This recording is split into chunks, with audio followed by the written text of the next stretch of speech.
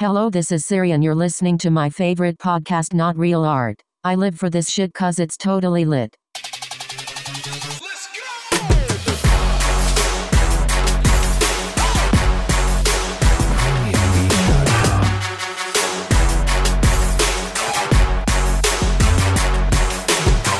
Greetings, artists and art lovers. Welcome to the Not Real Art podcast, where we celebrate creative culture and the rise of the creative class. We talk to artists, designers, makers, and creators driving contemporary culture around the world.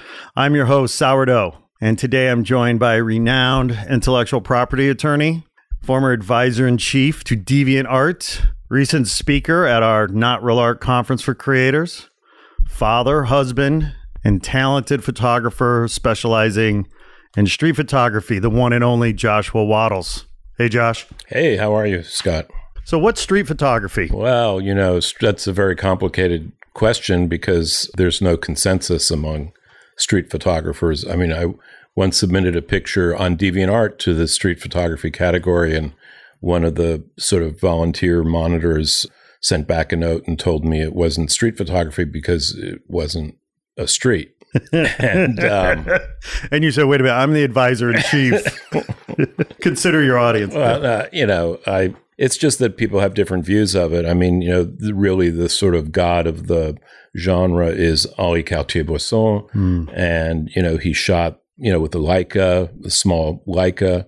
That's when sort of street photography, really came into its own, when small portable cameras, producing relatively good pictures. What years was he? You're talking about practicing? the 30s. Yeah. Okay. And, just pre-war.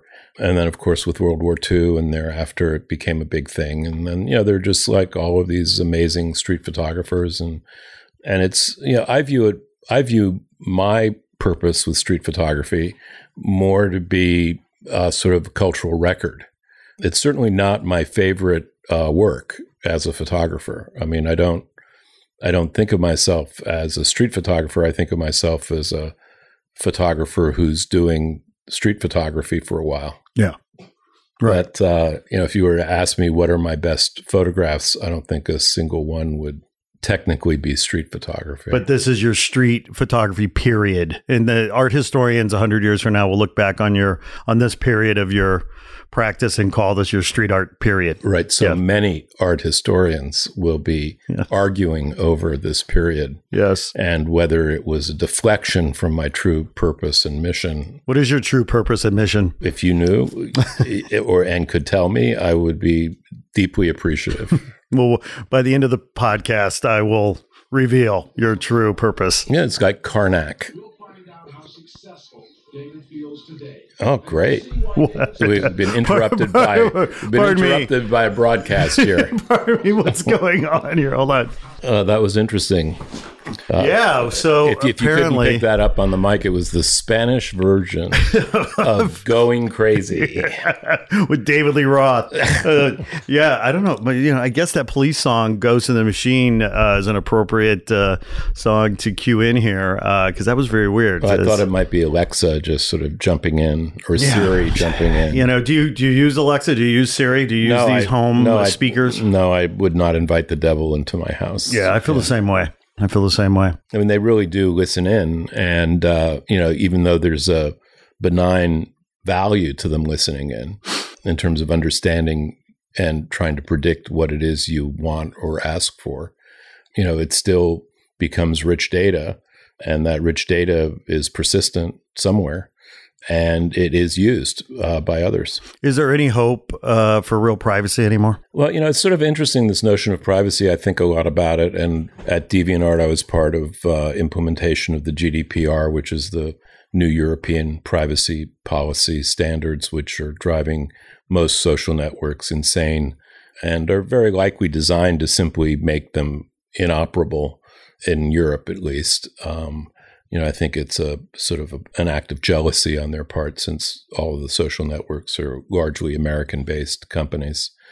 If it were their own, European companies, I don't think they would behave quite the same way in their legislature.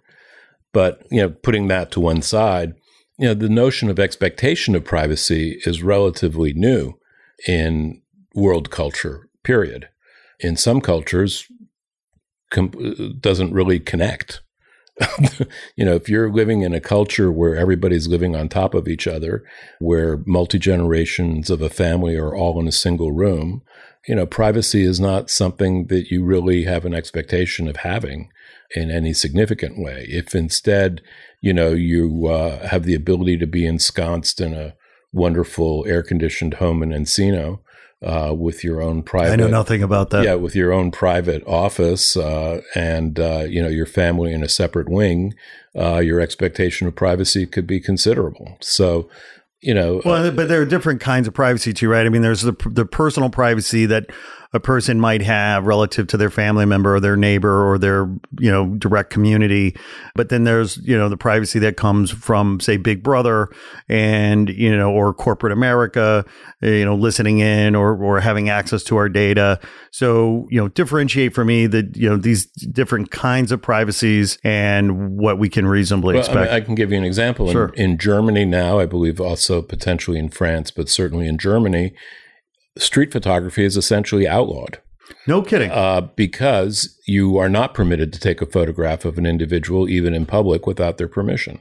Well, the whole notion of street photography, for many people in the genre, is to catch people unawares. Candid, doing what they're doing. And the notion of going up to them before or after to ask permission is just sort of like, are you joking? Yeah. So, that's obviously an extreme. So, I just really don't think that the conversation around privacy is really one that is worldwide.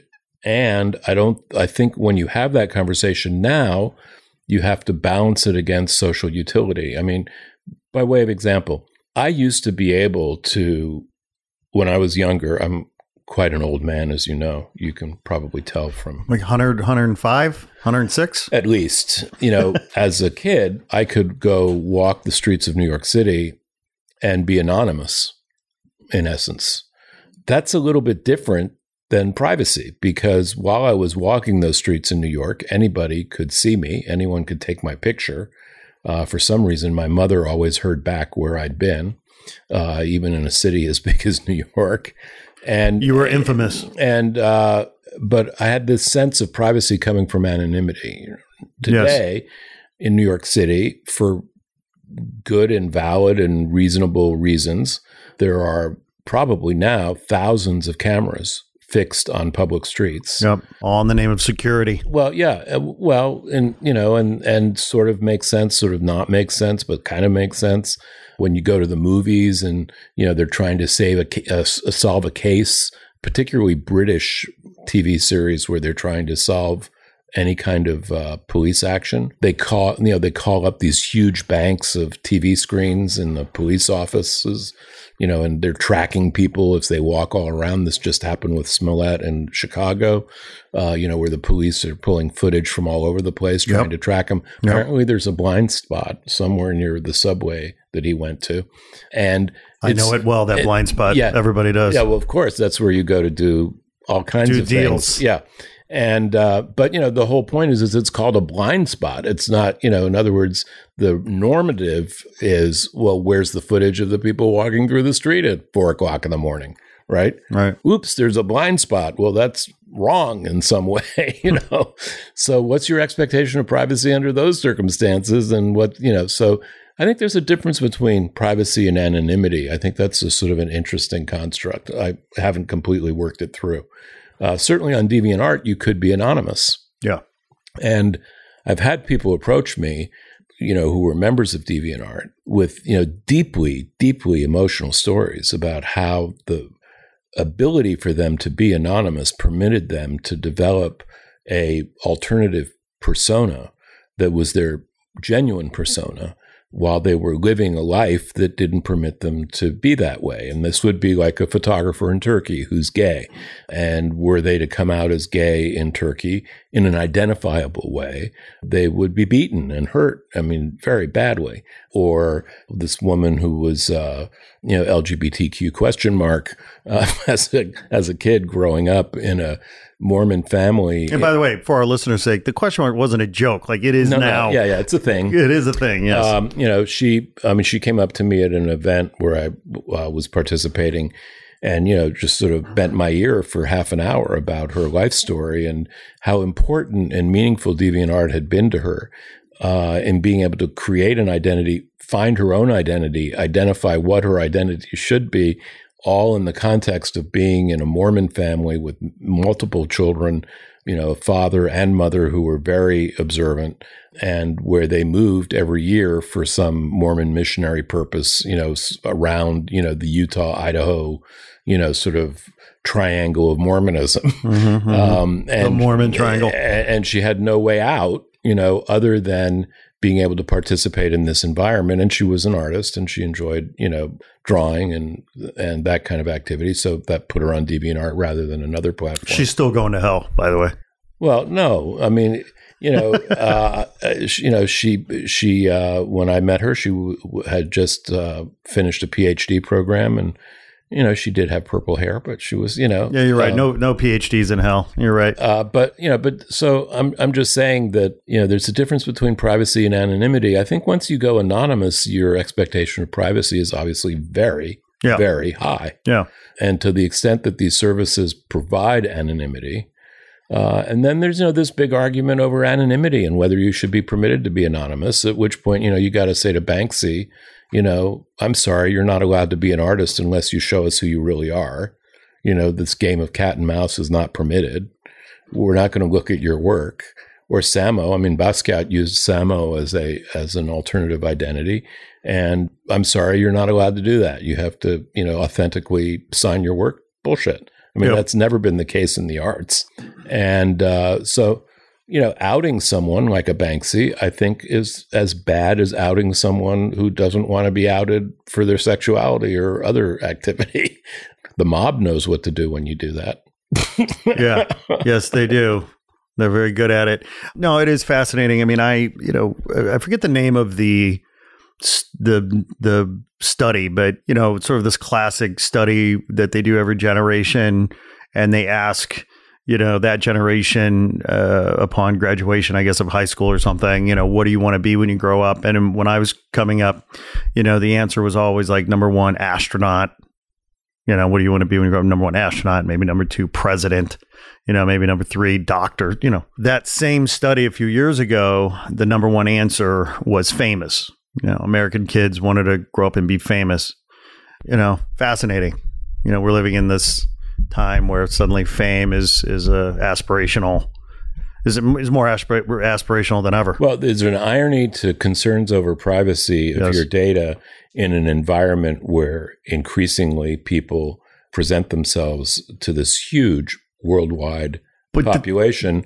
And I mean, a Kardashian in a see-through whatever distributed worldwide instantaneously to literally hundreds of millions of people, then walking around and asking for privacy. I mean, so is it generational? I mean, I'm 49. Like, I really want my privacy and anonymity to the extent that I can have it. I'm happy to, obviously be out in public, somewhat. But, would I give up my privacy, my privacy and anonymity for fame? No, I wouldn't. There's a logical explanation for Germany and France having extreme privacy views, which they've promulgated throughout the EU for the purposes of getting the EU to impose these privacy regulations.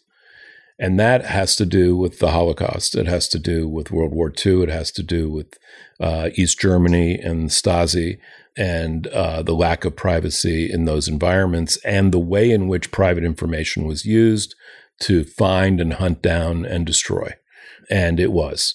And so to the extent that Amazon has a complete list of every single book I've ever ordered and every, album I've listened to and every view I've done on Amazon Prime, and to the extent, Donald Trump's kids become president, and we have a sort of, unending direction in the direction that Mr. Trump is taking our country, that they all of a sudden declare, all of these fake news promulgators, people who read articles in Yada Yada magazine or who watch CNN for this much time on YouTube, go round them up and get rid of them, or don't let them work, or, exclude them from government, or, whatever game you want to play, that rich data is available to that kind of a regime, you're in trouble. Now, this is the case in China today. So in China, they've established a social index for your behavior. I mean, it's terrifying to people in China. I have students who are Chinese who are subjected to this. My son has classmates at his university, his college, who are subjected to this. And literally, they look at everything you do, and they give you a social index for what it is you've been doing and looking at, reading and saying. And based on that social index, you're either good this week or bad. You either have little gold stars or little red dots, like I used to have in my elementary school.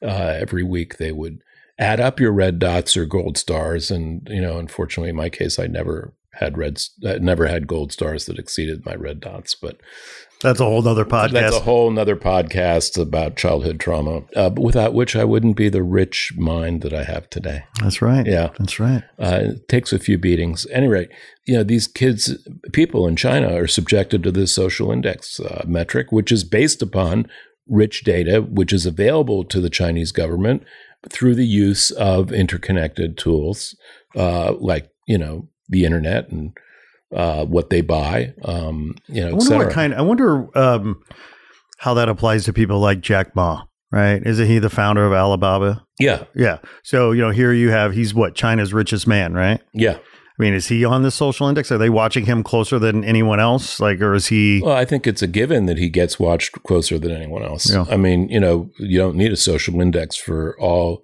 of the government's eyes to be on those types of individuals, and for them to know them quite well. And I assume they no different than any other elite. I'm sure they all go party together at the same lake and water ski. I mean, they have more intimate knowledge of each other than, simply a computer going out. And I've heard that Jack really enjoys bass fishing. I mean, I don't know. She's just crazy about the bass fishing. Are there a lot of bass in Chinese lakes, or do they stock them? Well, yeah. I think they're counterfeit. They flow in the bass. That's right. Is it like the singing bass? Because I'm sure those came out of Chinese factories. Oh, I'm sure. Remember the singing bass? Oh my God! Hell yeah! I remember the singing bass. Yes. Yeah. Classic. That was a great novelty, and and I don't think it could have been manufactured anywhere other than China. That's right. And maybe we didn't have the capability, and maybe that's what got him off onto that. Said why is he? Maybe he made a ton of money off of the singing bass manufacturing, and then he said to his people, wait a minute, what are these actually for? Why do these people in the United States actually want these things? What does it represent? Why is there a fish on a plaque on a wall? What's this all about? At which point somebody went and researched the rich cultural history of American sports fishing and explained this whole thing to him. And he went, oh, that is amazing. I better go to Idaho and learn how to do some fly fishing. And the rest is, sportsman history, a lifelong, activity for him in waders. I'm happy to see that you're wearing your go-to Hammer baseball cap. Virtually every time we're together, you are wearing your Hammer baseball cap. This is like your official uniform. No, so my secret with the hats is I used to have an Amistad hat. That was one of my favorites. Okay, I plead ignorance. So Amistad hat? What? Well, Amistad is a boat that was full of slaves, where the slaves revolted, landed in a colony, the United States, and then sought freedom because they were in a non-slave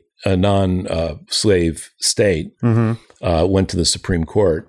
And the question was whether they were even people who could get freedom. Yeah. Or were they just chattel that needed to be recovered by the people who had lost the boat? Right. Right. And so Spielberg made a movie about Amistad. And so, because of where we live, both of us, a lot of entertainment people around. Yep. If you go to the garage sales, people are, just lay out all kinds of trash.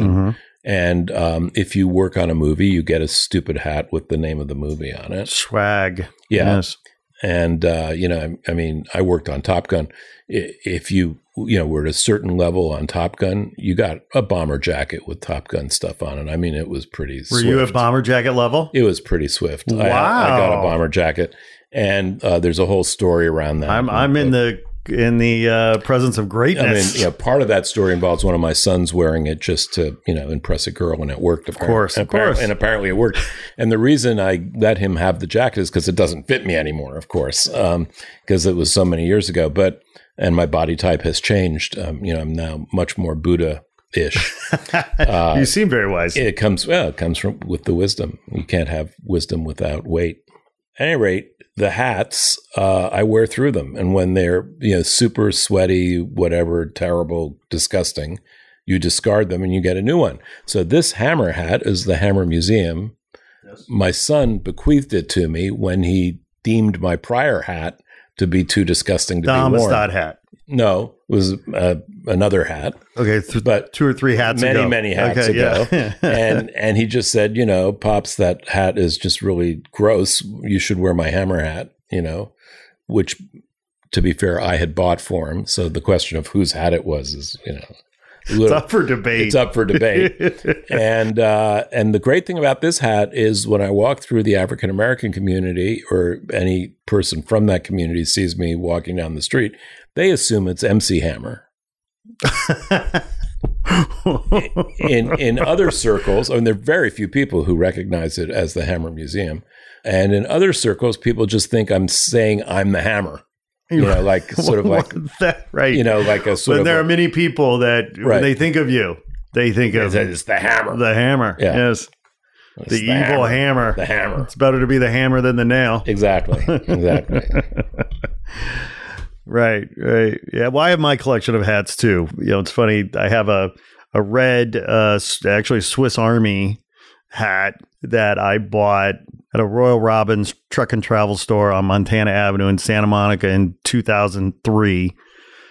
And I've worn that hat all over the world, in all kinds of climates and conditions. Of course, the wear and tear on this thing. I mean, your son would have, ripped it off my head and burned it, but I still wear it with pride. Is this like a Swiss Army issue or the Swiss Army brand? Yeah, the Victorinox brand. Oh, okay. Yeah. Right. And in fact, I wore it. I wore it over the weekend doing some work because it's got that character. I like the character of the wear and tear, right? The patina of the struggle.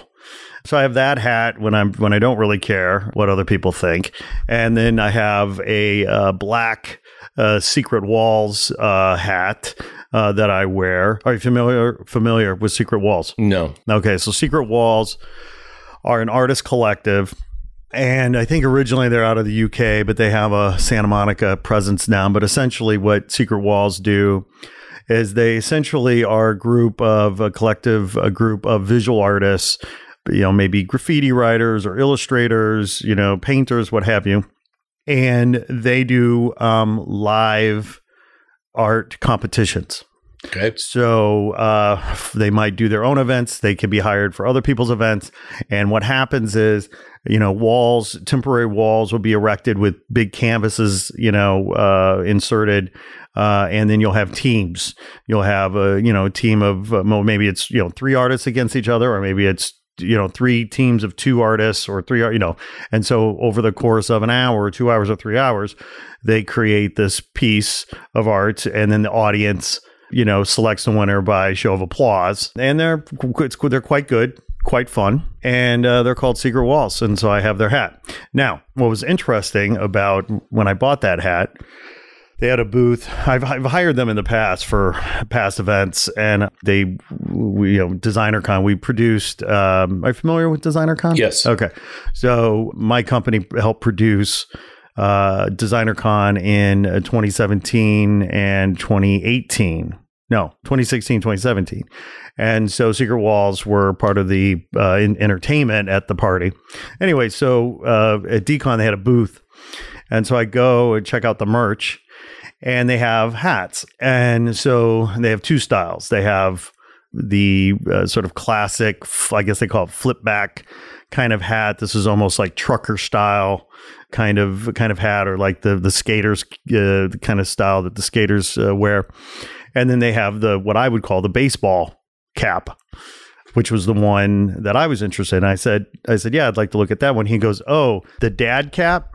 And I said, excuse me? And he goes, yeah, we call it the dad cap. Yeah, that's the real merchandisable term for it. And he was lucky in that moment that I'm actually a dad because there's 50-50 chance I would not be a dad. I would have been offended. Have you bought socks recently? Well, I tend.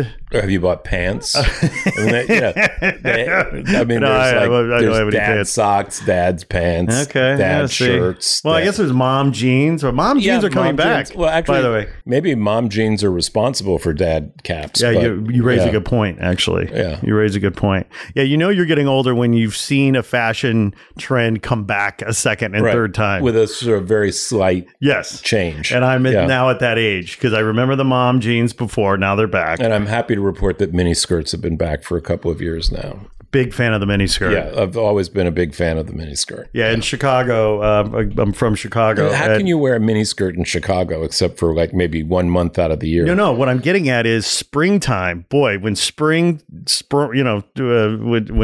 springs, when spring has sprung, like whatever, other things spring and sprung, because the pretty gals suddenly start donning those the springtime dresses and mini skirts. Well, and it's a more beautiful importantly, the winter coats come off. Yeah, let's start there. Which have a certain camouflaging effect. Indeed, yes. Yeah. Well, so how the hell did you end up advisor in chief at DeviantArt? Tell us that story. I had left Paramount after being there for 11 years, and what'd you do at Paramount? I was general counsel, but I started there as the youngest lawyer actually they'd ever hired in their history. And were they that desperate? Yeah. Or were you that good? No, they were that desperate because the people running the studio at the time were all considerably younger than any of the lawyers who were there. So the team was Barry Diller, Michael Eisner, and Jeff Katzenberg, and obviously a stellar group of executives, each of whom have gone forward to do bigger and never better heard of things. those guys. I don't know who you're talking about. Yeah, and so I was exactly the same age as Jeff, which made me only a few years younger than Michael Eisner, and just a few years younger than Barry Diller.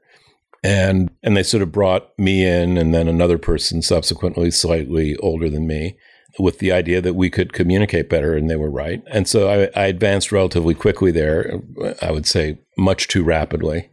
Oh, really? Yeah. Did you feel that at the time? Oh, yeah. Or in hindsight? No, okay. It was wackadoodle. It was crazy. It was absolutely insane. The pace of both the studio and my work at the studio was just out of control, and it sort of persisted for 11 years. It never waned. So ultimately, I worked on a whole bunch of cool stuff, and because I'd come from a music environment, they put me in charge of music. So I was also a lawyer dude, but I was also running the music department during a period when we had, Top Gun, Footloose, Beverly Hills Cop, Flashdance. What does a lawyer know about music? How did the lawyer end up running the music department? Let's put it the other way. Yeah. If you're in the music business and you don't have a lawyer who knows about music, you're in big trouble. Ah, okay. Smart play. Good. Music, for a variety of complex historical reasons that I won't bore you with, is the most complex licensing environment for intellectual property, period, bar none. More complicated than patent licensing. It's just an incredibly evolved market.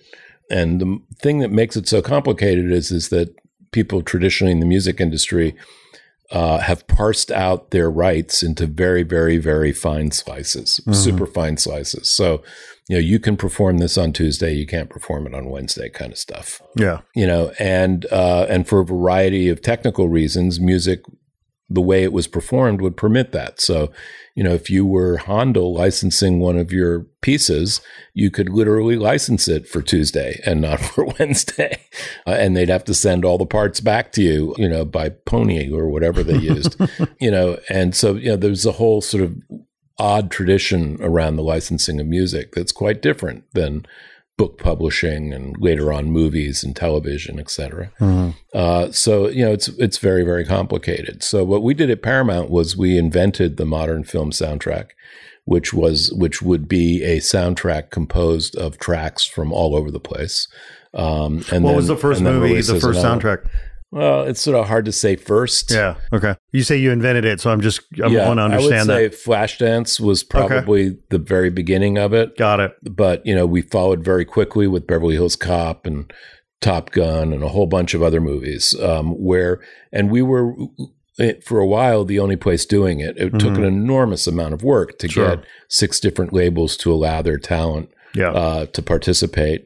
There were all kinds of little legal in and outs. So, like one of the things was that top recording artists tended to have a clause in their agreements that would permit them to do a single song as a guest, right? If they had enough clout, they would get that out from their exclusivity. We'd take advantage of that frequently.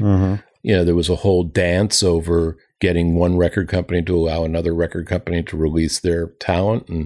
And we played that dance quite well. And the greatest advantage we had was, unlike most of the other studios, we didn't have an affiliated record company. So we were perfectly happy to let Universal release this one, and Columbia could release another one, and we actually Geffen could release another one. We just really, we cared, but we didn't really care. And then the other great advantage we had was that our soundtracks were backing huge movies, and the soundtracks were doing very, very, very well. Extremely well.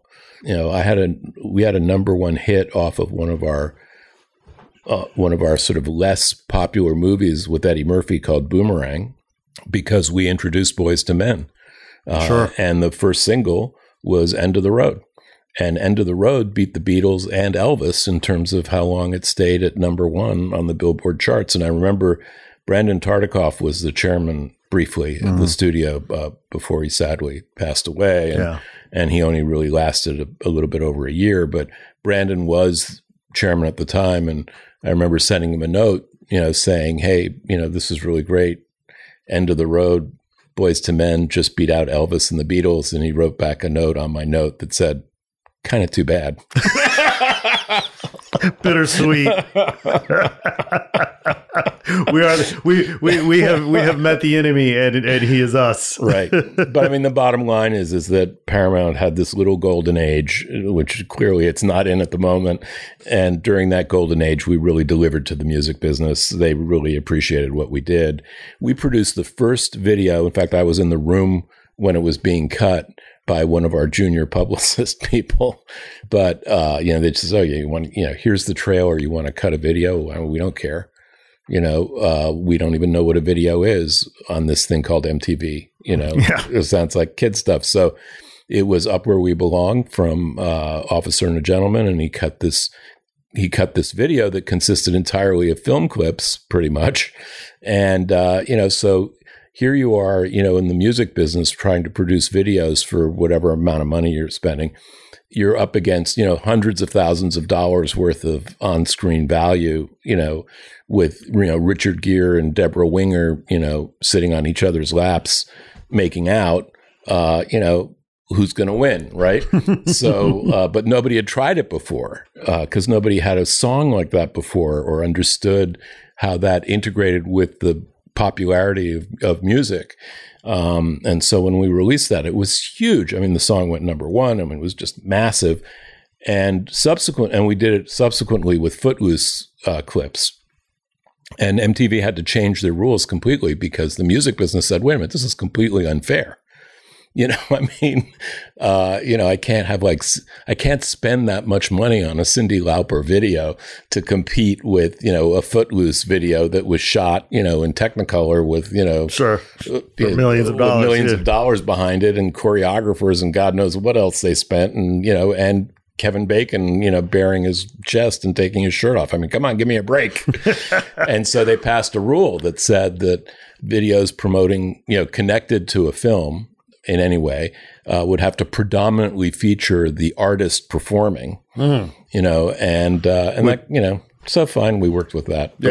But it was a very sort of, rapid action sort of period in music, and to have been part of that, I thought was very exciting. No, but okay, so you said Paramount. Was Robert Evans around at that point? Bob Evans was a former president of the studio at that point. He did have an office on the lot. Yeah. Doesn't he still have an office on the lot? He probably will always have an office on the lot. Until, Bob. I know he's quite old now. Very old now. But yes, Bob Evans was there. I have no comment. Okay. I did enjoy Boy Stays in the Picture. I'm sorry. I just really, represented the studio in its dealings with Bob Evans. Got it. I really probably shouldn't be talking about Mr. Evans. Client could have given. But I can tell you he would send me a Christmas present every year. Oh, that's very nice. Yeah. You're a very thoughtful man. Well. So how the hell you go from Paramount to DeviantArt? Or maybe he thought it was necessary to send me a present. Hopefully it was a good one. No, actually, it was like a candle or something, or, be something sort of more. Just sort of like he could have done better. A small little tidbit. Yeah, just sort of like I'm thinking of you kind of gift. Right. Some potpourri. So DeviantArt, I'd left the studio and I was, had done a bunch of other things and such as what? What were you doing after Paramount? Well, I had a few sort of interesting representations of individuals, prominent individuals as a lawyer, which I felt I needed to do to sort of fill out my legal experience since I'd been sort of on the corporate side and company side. I wanted to see what it would like to be on the artist side. So I did a few of those. And then I decided to do a startup.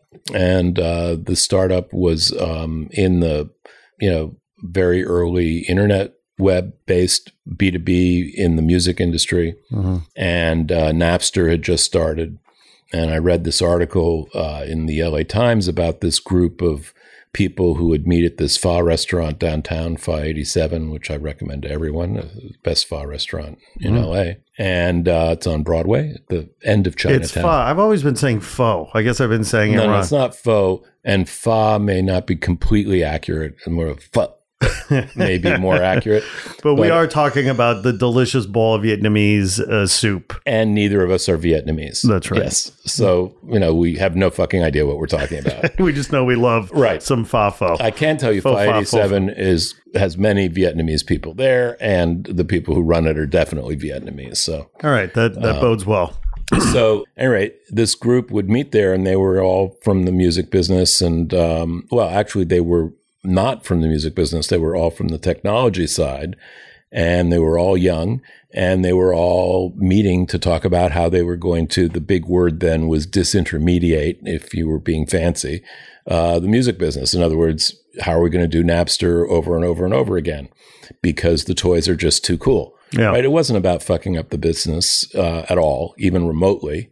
It was about innovation. It was about, look at this fun. Look at what I just did. I just sent someone a song. Can you believe it? Fucking wild. Yeah.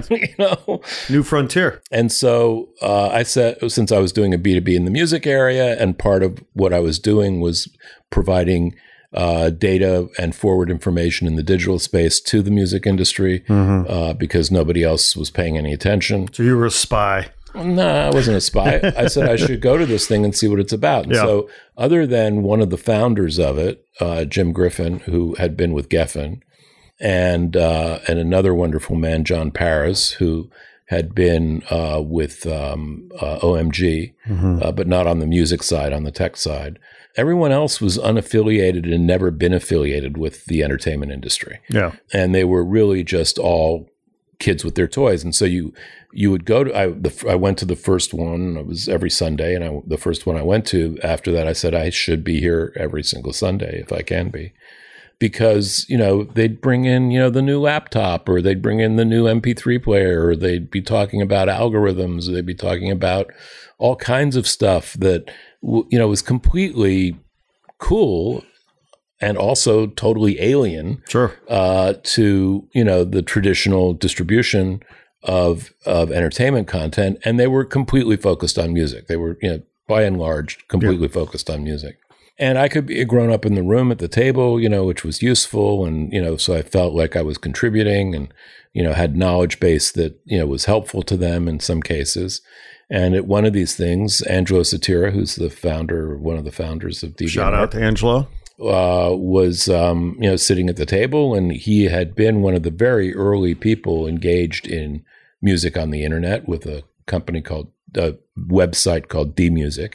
And so, he had been part of the culture of MP3s and all that kind of stuff. And so he was there, and he said, I've just come off of this other thing, and I've decided I'm going to start DeviantArt, an art site.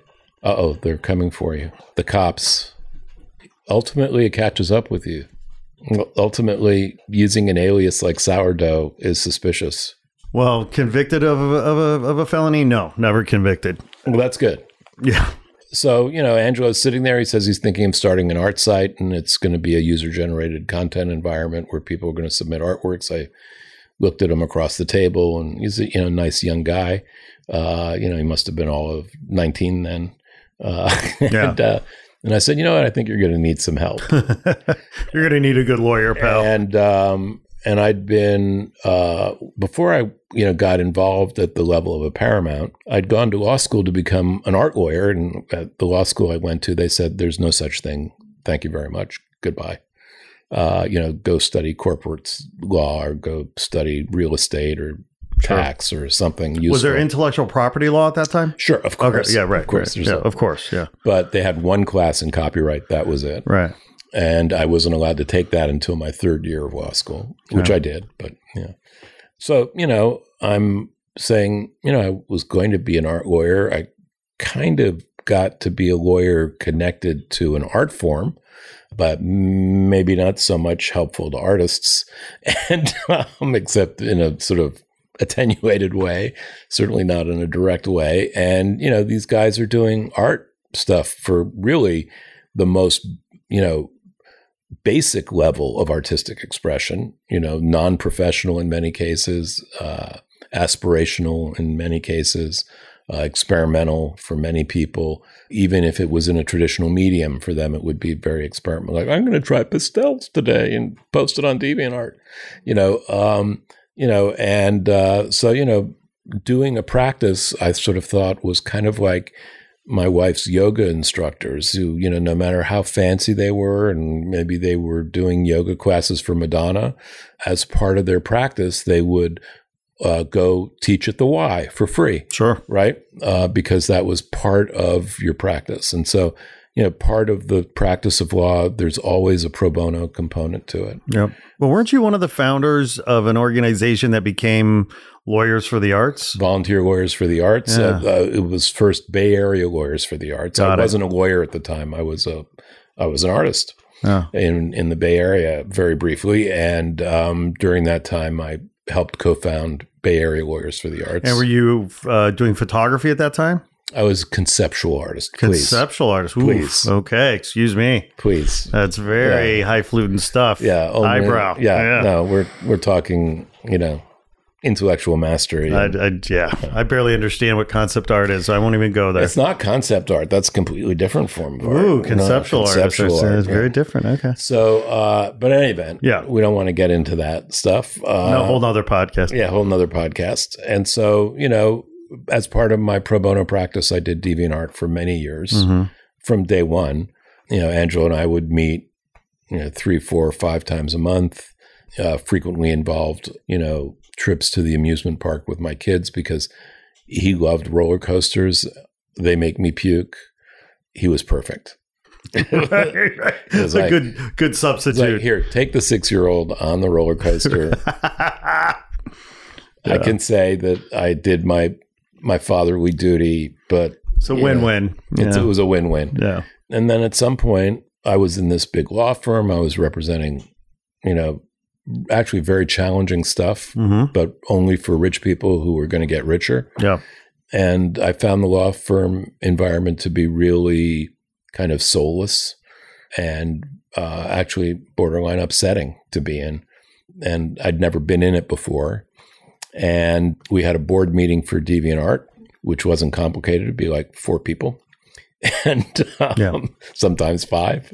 There were only 2 members of the board all the way up until the day we sold it a few years ago. That's amazing. Only 2. Yeah. All those years. A big mistake, probably, Okay. but that's what it was. As advisor-in-chief, you had advised against that, I'm sure.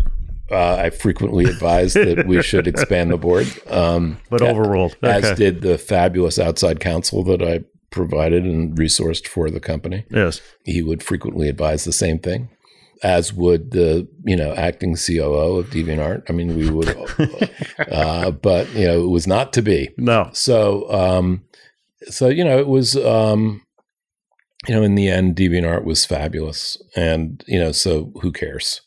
And hopefully, it'll continue to be fabulous once they find their sea legs with their new owner, but which they're still in the process of doing. But I think we had this board meeting. The company was doing better.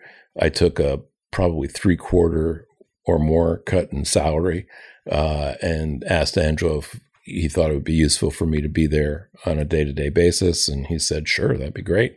And so then I became involved in DeviantArt. And to be fair, I spent a lot of time advising on a management level, pretty much every division, to the extent you can call them divisions in that kind of a loose structure. But with the exception of product, the sort of product engineering end, which is not my area at all, but helping set priorities, that kind of stuff. And I did a lot of day-to-day engagement with all of the operations, and maybe 10% of it required any kind of legal knowledge of any kind, which made the job even better for me. Yeah. I mean, it was terrific. I had a great time. I was there for, I think, 9 years. Yeah. Yeah. I mean, I've known about DeviantArt for a long time. In all candor, I had no real appreciation for the scale that it had achieved. Huge. Huge. If I read, somewhere not too long ago, 45 million daily users or something like this. It's just astounding. No, registered members. Yeah. Registered. I mean, even more astounding. I mean, it's now way over 50 million. Right. And, at our peak, we'd have like 2.8 billion monthly page views. I mean, internet stuff gets hyperbole, really, really quickly. Right. The numbers aggregate and sound huge, and they are relatively quickly. But, we were one of the top 50 websites in the world by traffic. Yeah. And we then became one of the top 150. But, we slid because there were more websites, Sure. But in terms of social network behavior, I mean, we predated Facebook, we predated MySpace. All of them borrowed significantly from us. DeviantArt was an open source type of environment. So, it didn't go out and patent everything and, stop people from doing shit. Yeah. It was really open internet oriented, maybe to its detriment financially, but certainly that was part of the ethos. And I think a great deal of that is why the community trusted the environment. Mm-hmm. They weren't being exploited. They weren't being mined constantly. Would that we'd had the ability to have the technology to mine them, but we didn't. Yeah. So, so we didn't do those kinds of things. And that develops trust, and that's important. And trust is deeply important when you build community. I mean, it's absolutely critical. Yeah, right. Which is why Facebook is not a community. Nobody thinks of Facebook as a community. Oh, yeah. Hell no. And, it may be a big social network, but nobody thinks of it as a community. Instagram is not thought of as a community. No. I mean, to aggregate, being an artist, being a designer, illustrator, what have you, generally a very lonely existence, a very fragmented landscape in many ways. And DeviantArt seemed to, balkanize or, aggregate and kind of balkanize, this community of artists that, largely were probably, people working alone with no community. Well, I think DeviantArt could have done a much better job of building its participation. So really, how so? I mean, so DeviantArt did virtually no marketing. Okay. Right. Sure. So there are whole pockets of people in the arts who have not heard of DeviantArt. Sure. By way of example. Exactly. And DeviantArt really is an aggregation within a niche of hundreds, thousands of niches, right? So what's great about DeviantArt is if you're doing something kind of nichey, you're going to find other people on DeviantArt doing that. And you can pretty much create your environment on DeviantArt to be one in which you participate with those people, right? And build a mini community within the gross community, right? Mm-hmm. And that really was we could have provided better tools for that, but whatever tools we did provide were apparently sufficient to create that dynamic. Yeah. So, that was a core dynamic at DeviantArt. Well, for that to spread, it'd be nice to have seen it spread a little bit further, But one of the things about DeviantArt that's really spectacular is that until DeviantArt with the internet, I mean, the internet is obviously much more responsible for it than anything that DeviantArt built as tools, the internet itself. But until that became available to culture, to the world, nobody had ever aggregated the types of people that we aggregated engaged in the arts. Nobody ever respected them. Nobody ever gave them locus. Nobody gave them anything, right? Yeah.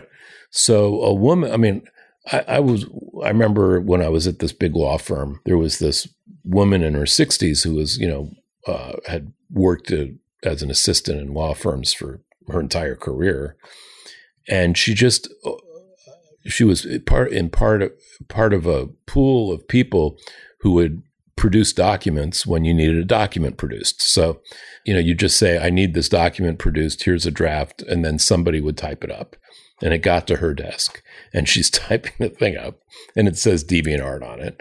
And she comes to my office and she says, are you involved with DeviantArt? And I said, yes, I am. And she said, oh my God, that is just amazing. And are you really going to have a meeting here of DeviantArt? Or is it really going to be like Angelo is going to come here to the office?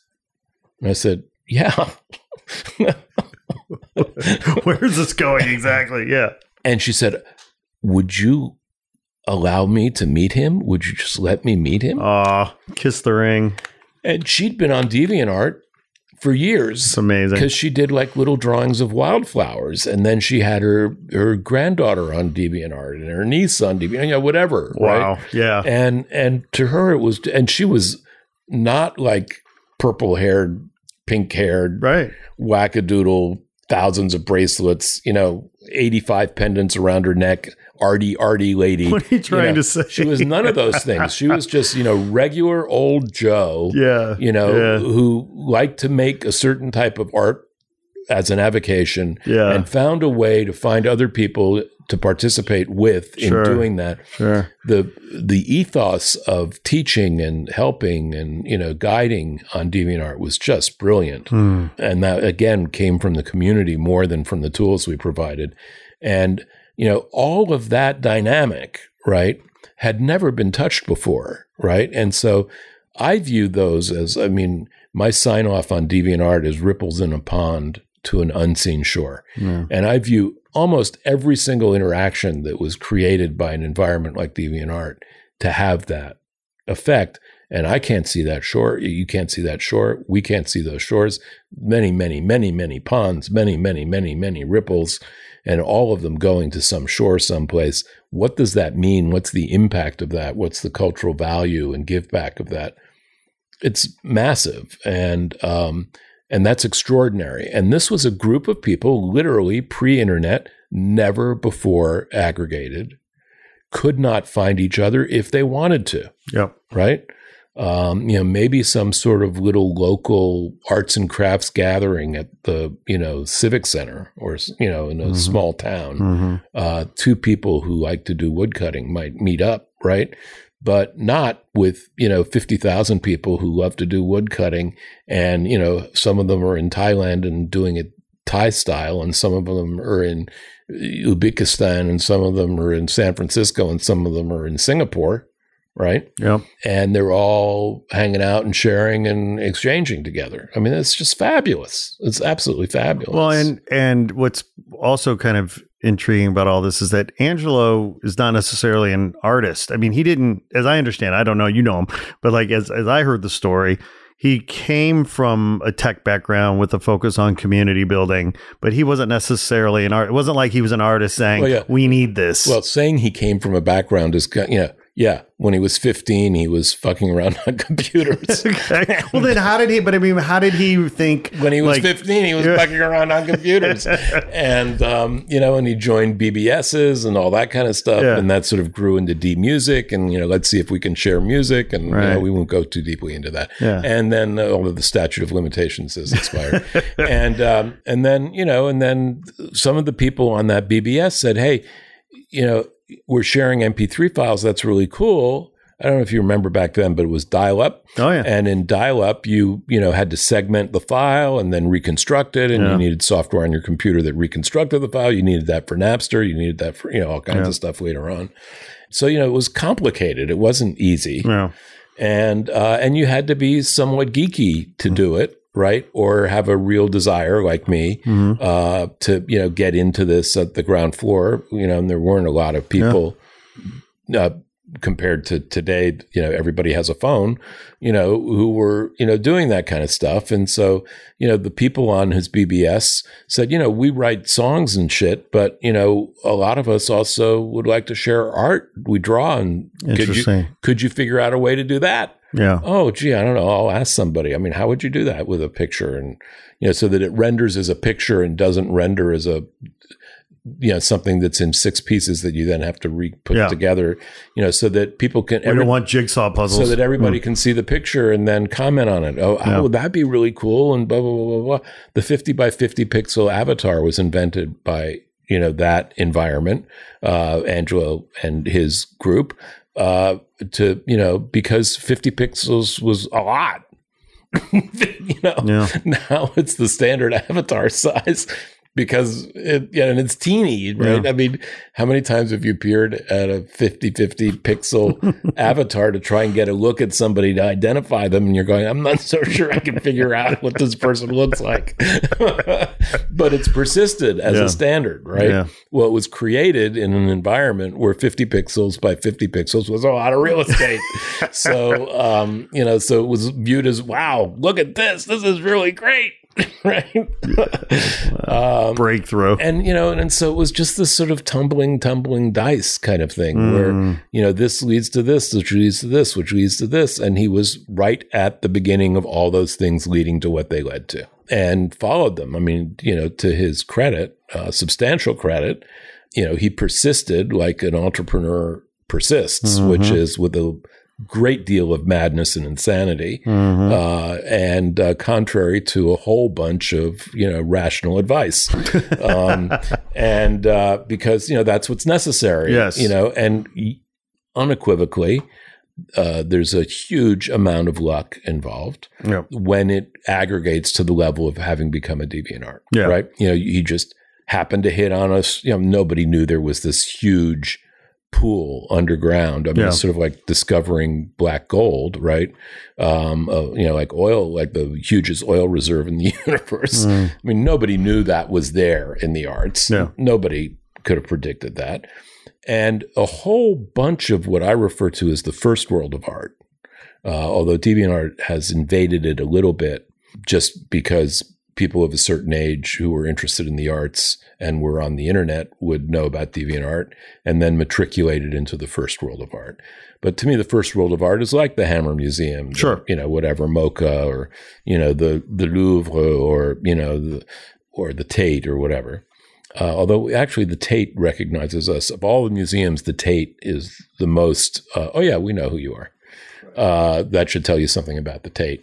Pompidou, je ne sais quoi, devient quoi, the first world of art still doesn't understand that there is this massive community of people who participate in the arts in the way that they do. They view them as customers or viewers or audience. They certainly don't. And not real artists. Certainly not real artists. You're Monicum. And, but more importantly, they view them as other. They don't view them as part, right? And that's wrong. That's just straight up wrong. Yep. And I hope that sufficient people, I mean, with the street art movement and a whole bunch of others, I mean, street art has become so popularized in part because you have the internet, which gives you the ability to then communicate the wall outwardly. And in the early days of the street art community, I don't know if it's still true, part of the cred was, it's completely ephemeral. I'm going to spray this wall. Some guy's going to come along tomorrow and spray it again. So I'm just going to take a picture and then I'm going to put it up on the internet. And that's all that it's for, right? But that would be sufficient, more than sufficient, to pass that work on into the overall contribution and cultural contribution of the artistic expression that it represented, right? It didn't have to persist on the wall. And a lot of that is because of the internet. Because in the past, you could have taken a picture of it, and where would that picture go? In your drawer, right? Where else could it go? No place else, right? Yep. So, I hope the first world of art, ultimately, I sort of think of the rest of the art world just sort of, chipping away, and the top layer melting, But, one of the strange things that really helped DeviantArt was that while we were aggregating visual art physically, meaning images that are all protected by copyright, right? We weren't getting hit with the kind of lawsuits that people who were doing music were getting hit, or people, doing film or video were getting hit with, because they were going up against the financial models of those businesses, right? And DeviantArt never has gone up against the financial model of the first world of art, right? We're not competing with Sotheby's, right? We're not competing with Gagosian, trying to convince you that Richard Prince, belongs on your wall and you should really pay $2.2 million for a blown up photograph off of Instagram that Richard Prince himself did not take and for which he's not paying royalties back to the original artist for. Yeah. Right.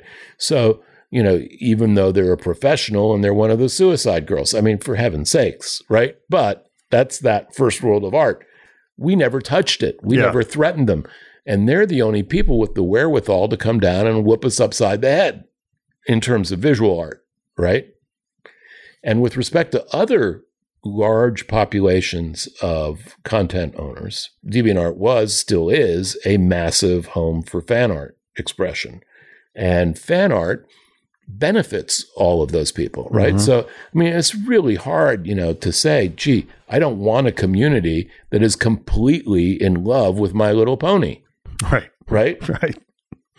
Exactly. They're not making money off of My Little Pony. Mm. They're not taking money away from Hasbro, even remotely. This is free marketing. Yeah, it's free marketing. And so every CMO, I mean, every once in a while we would get claims, but, and every once in a while the claims were perfectly valid, and every once in a while we would completely respect them. But by and large, the CMOs of the big properties, they kind of smart, otherwise they wouldn't be chief marketing officer for those big companies. I don't want to embarrass them by mentioning them. I would have direct conversations with them, and I would say, this is the dynamic that's at work here. And they go, wow, I can't buy that anywhere. Yeah. Right. Yeah. There's, there's no YouTube influencer I can find. They wish they could create that for themselves. That kind of authenticity. Yeah, right. So, we were fortunate to, DeviantArt remains fortunate to slot into those areas. Well, that's luck that, you end up creating a construct that does that, right?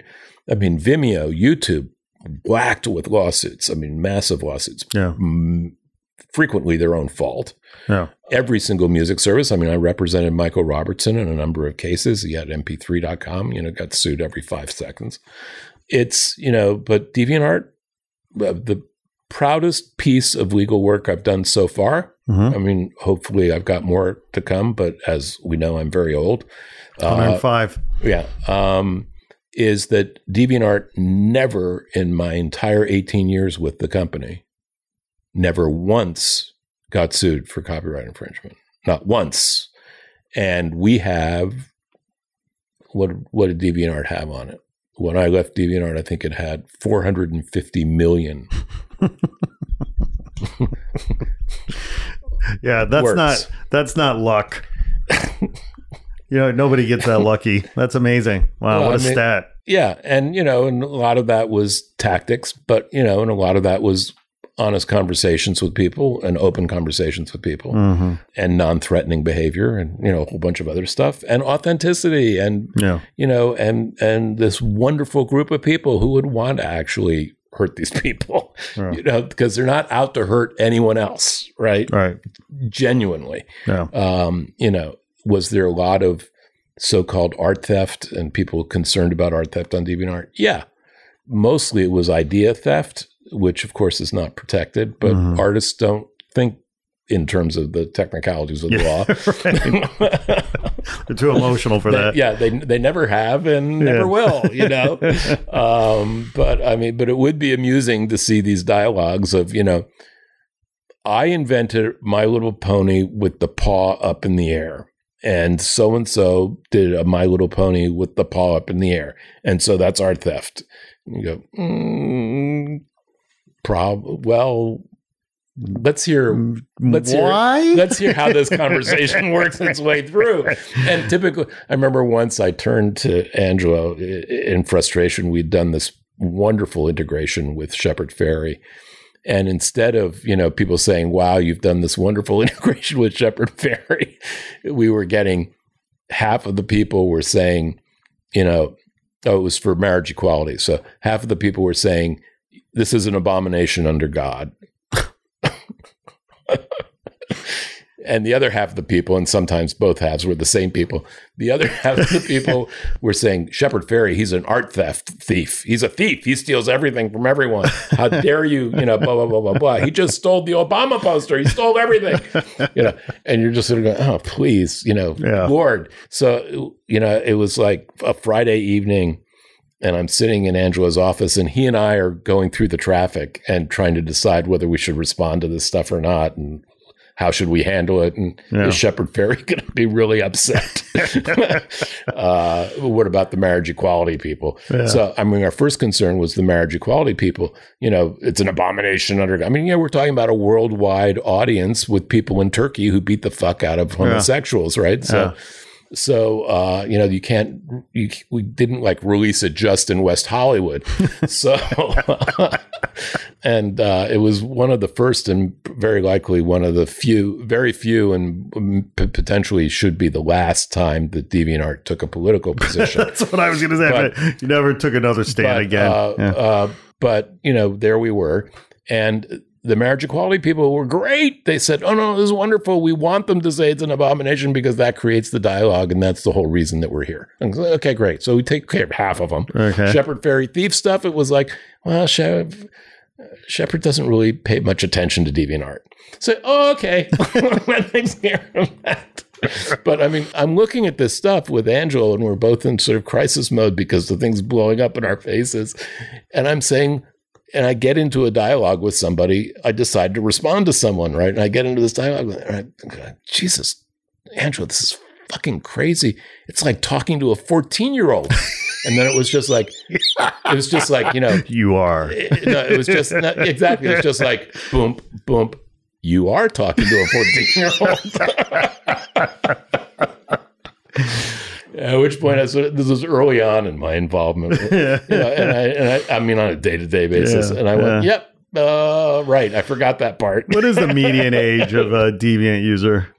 They're really, actually, the demos were really, really good. Yeah, and very strong in 18 to 20. Yeah, very strong in 16 to 25. Whatever those demo slices are, anything under 30. Yeah. Super, super strong. Right. Not so strong over 30. Well, and we had an age gate, so we didn't go below 13. Unfortunately, Mr. Wattles, we only have a few minutes left. I didn't realize there was a timer. The authorities are going to come in any minute. You heard the cops earlier.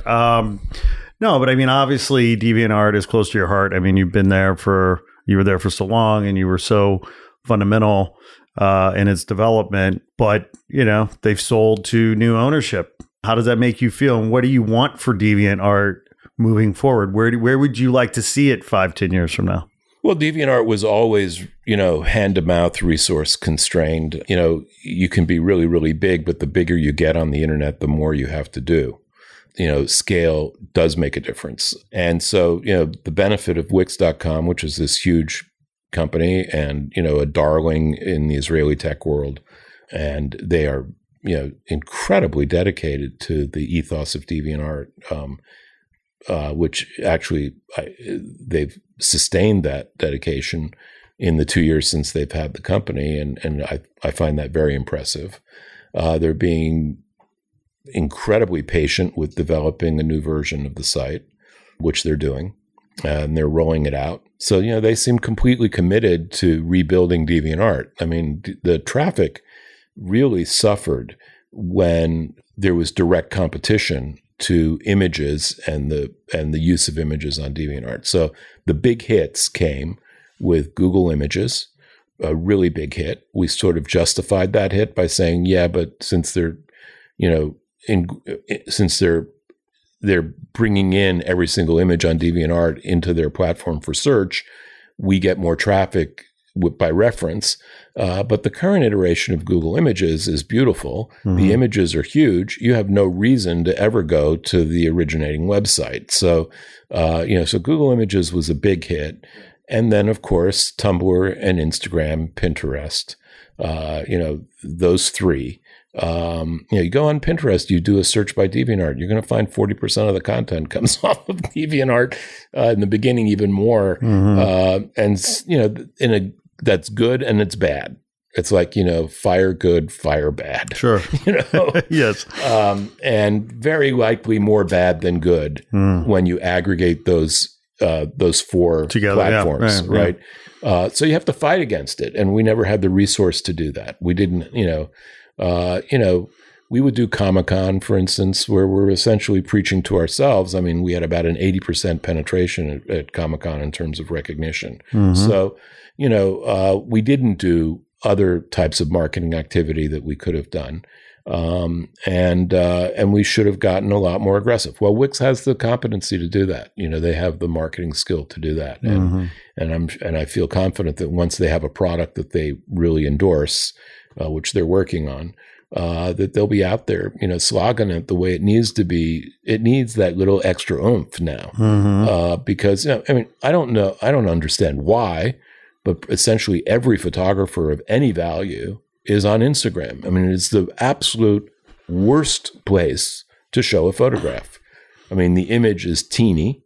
Yeah. As soon as you pinch it, to expand it, it pixelates like crazy because the value, the tech is so bad.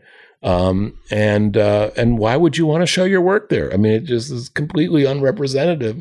I mean, here you are using, this beautiful equipment and beautiful digital tools to create this incredible digital image, and then you're putting it on the crap. It's like a 50 by 50 pixel avatar, right? And that's the dominant platform for photography in the world is Instagram. For artists generally. And artists as well. Yeah. I mean, crazy shit. Yeah. Insane. Yeah. I mean, it doesn't even go full frame on a phone. Yeah. Right? It doesn't even expand on a phone. Mm-hmm. I mean, it's crazy, right? So, DeviantArt, I mean, you could put up a 40 meg file and it would display it. You could download it, whatever, right? So, their marketing really helps. Well, hopefully this plays out to your in terms of your ideal, because certainly Wix has deep pockets. I mean, it seems like there's huge opportunity for them to grow this. Yeah, I mean, if you're an artist, I mean, first of all, they're developing some products that are specific to artists, sure. and those products will be really good. I'm sure they'll be really good, and those will be pay products, obviously. Yeah. I mean, because it's Wix, so they're not going to be a lot of pay product. I mean, in the sense of being expensive, sure. But most artists should have captive websites, and they should be able to, fold, spindle, and mutilate them easily, without too much complexity. Yeah. They're artists, they're not technologists, and they shouldn't have to be able to write code. And Wix knows how to do that and has done that for all kinds of businesses. I mean, every single bed and breakfast probably uses Wix now. It's, because they made a special product for bed and breakfast. So I'm sure when they put their minds to it and, finish testing whatever they're testing, they'll come out with some artist-centric product that, is compatible with DeviantArt, but not, they'll hopefully you keep DeviantArt as its authenticity and its community intact, and you build that community and its authenticity.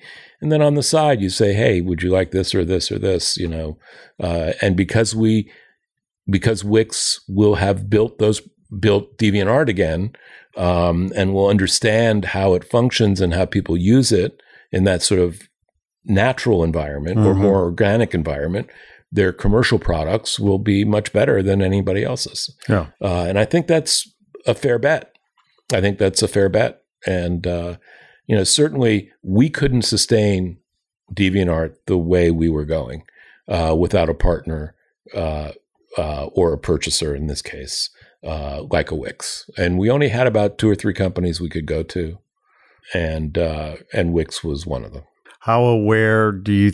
Obviously, being in a negotiation, you want as much leverage as you can. Do you have a feeling that your need for a partner impaired your ability to negotiate?